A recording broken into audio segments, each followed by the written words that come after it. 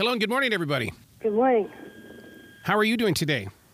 I'm doing good. How are you? Absolutely fantastic. Janice, man, I love your accent. Oh, I still have it, huh? I haven't been back to Boston for about 30 years. Oh, you never lose that. I mean, it was Mark Twain that used to say all the time, you don't ever lose your accent because that is your personality and that is everything you are. Everything, huh? Yeah. That's a lot.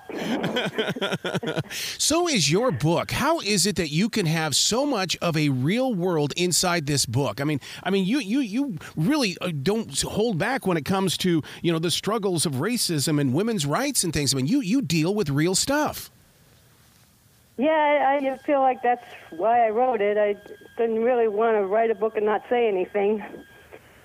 But see, I like that because that's the big thing right now is that they want the authors and the poets and the musicians to start saying some things. And if it doesn't show up in print, then nobody else will talk about it.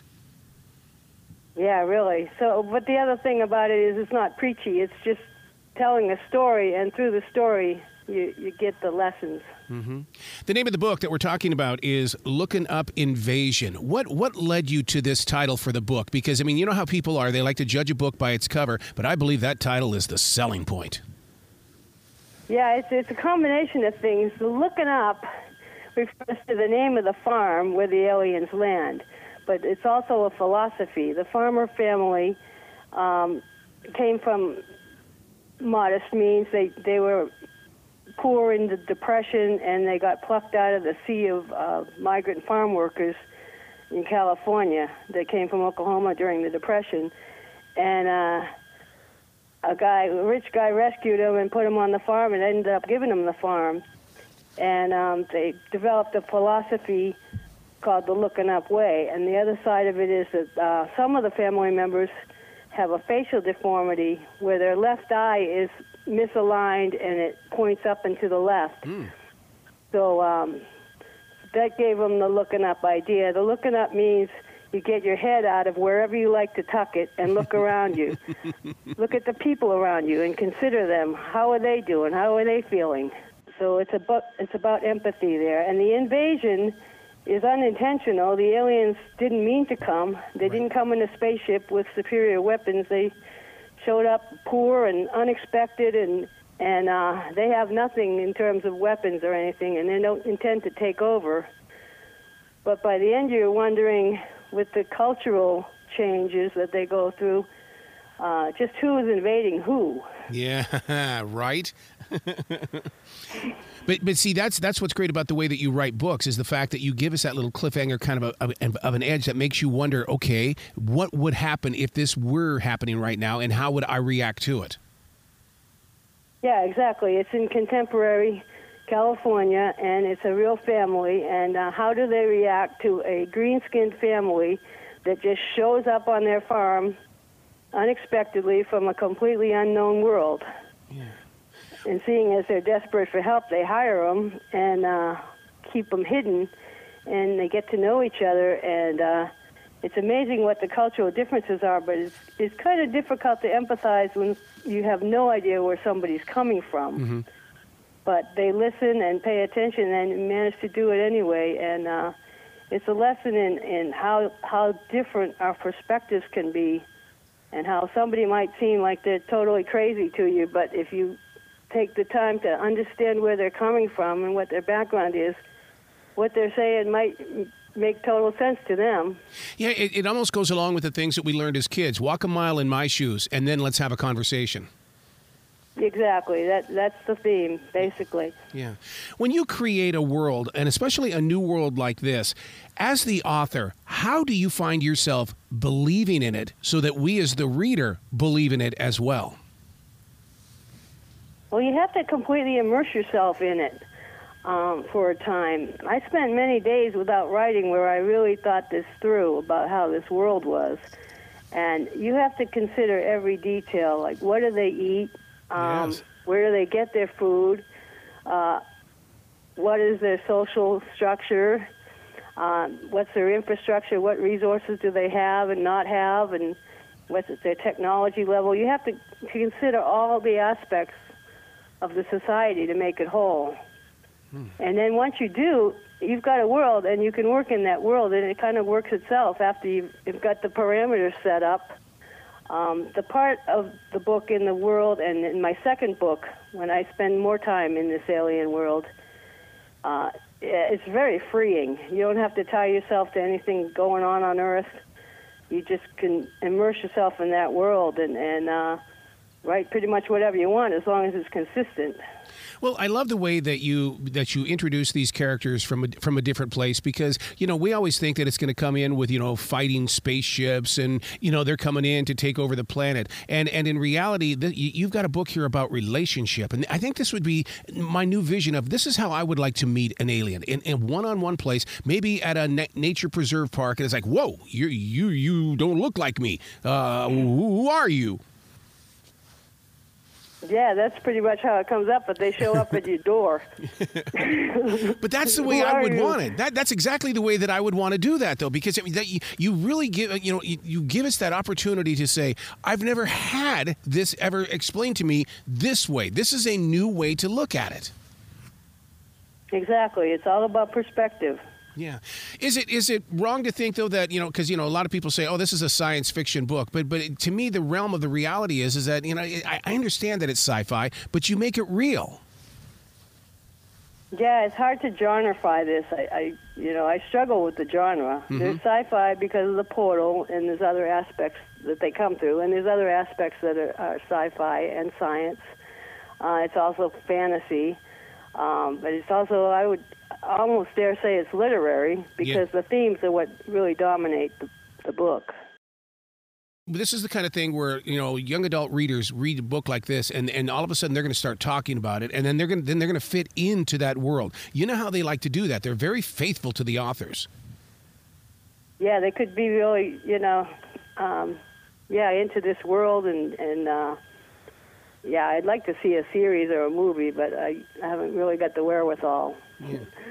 It would be great. I think it would catch on big. Oh my God, there's enough YA readers out there that know how to do TikTok and know how to do videos and things like that. I wouldn't be shocked if they don't make up their own videos and all of a sudden it starts ending up in your emails. That'd be fun. Yeah, it would.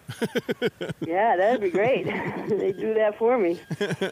When your characters aren't perfect, because so many times authors like to have the perfect family, the perfect this, or if they're not perfect, it has to be the tragic. And so that's what I love about this is the fact that your characters aren't perfect, and I think that's very relatable. Yeah, I tried to get very into their heads, and I like to rip the top of their heads off and report what they're really thinking. And it's not always perfect, and it's a lot of things that they wouldn't say out loud, and a lot of things that maybe they wouldn't even admit to themselves. Yeah. But it gives them a lot more depth. Developing the characters. I usually put pictures where I envision people who would be playing this if it were on television or in a movie. How did you develop these characters?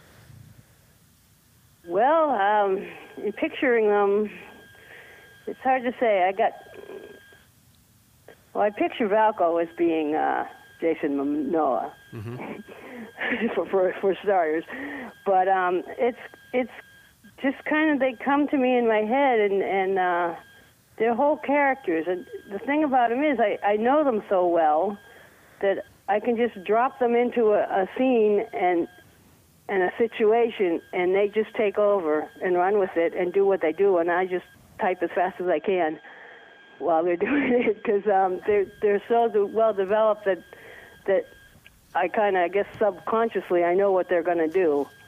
Or sometimes they surprise me, though. That's the fun part. And the characters just does something that you didn't expect, and it usually works out really, really good with the rest of the book. Yeah, but usually when something like that happens, you have to go back a couple of pages and kind of set up the scene there, because your continuity's got to be spot on.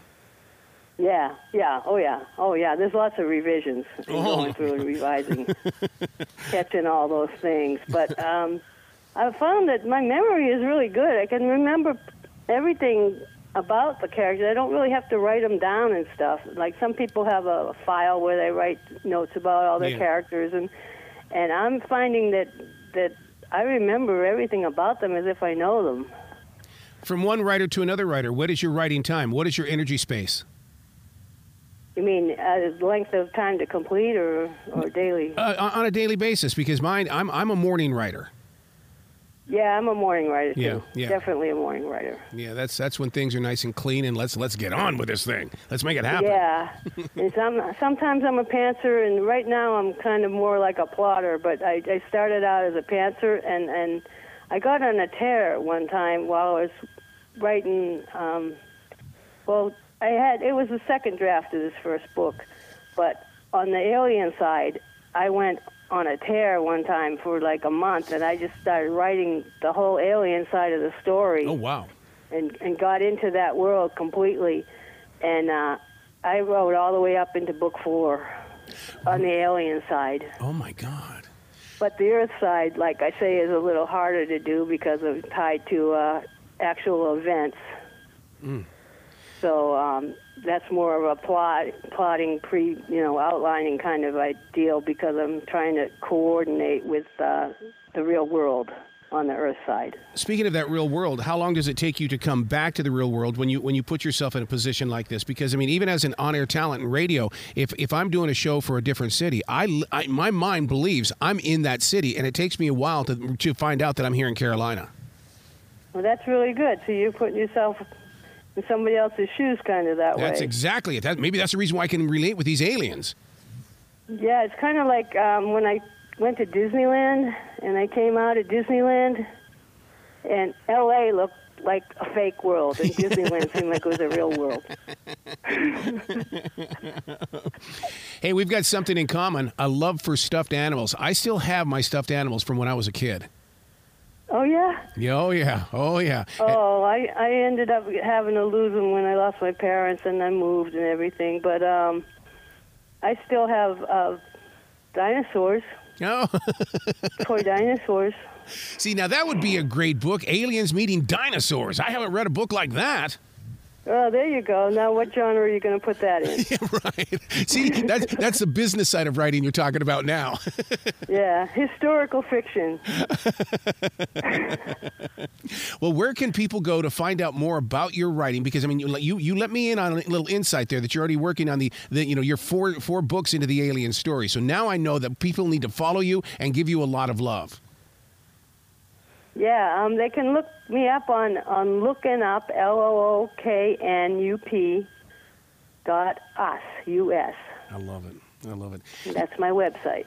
Well, you've got to come back to this show anytime in the future because the door is always going to be open for you. Okay, well, I have your phone number, and when I get my other book, I'm hoping to get it done by summer, maybe sooner. Well, then I expect to have a conversation with you in about 5 months then. Oh, that would be great. Okay. I'd love that.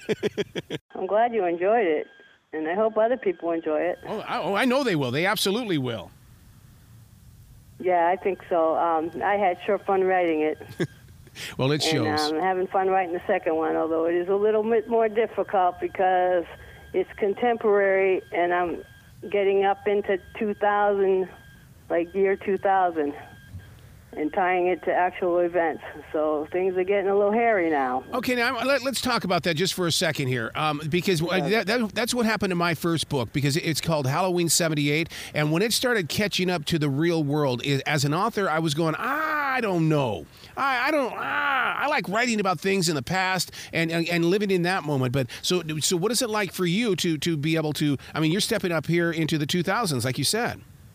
Yeah, I'm into Act of 2020 at the end of this book. See? This new book. Okay. But, well, one thing, the COVID epidemic sure hit me, because I had the first book ending in 2020.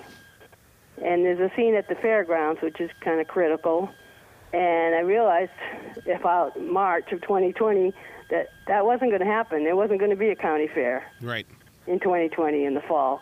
So I ended up backing up the whole series by 3 years. So I made the first book 2014 to 2017 instead of 2020.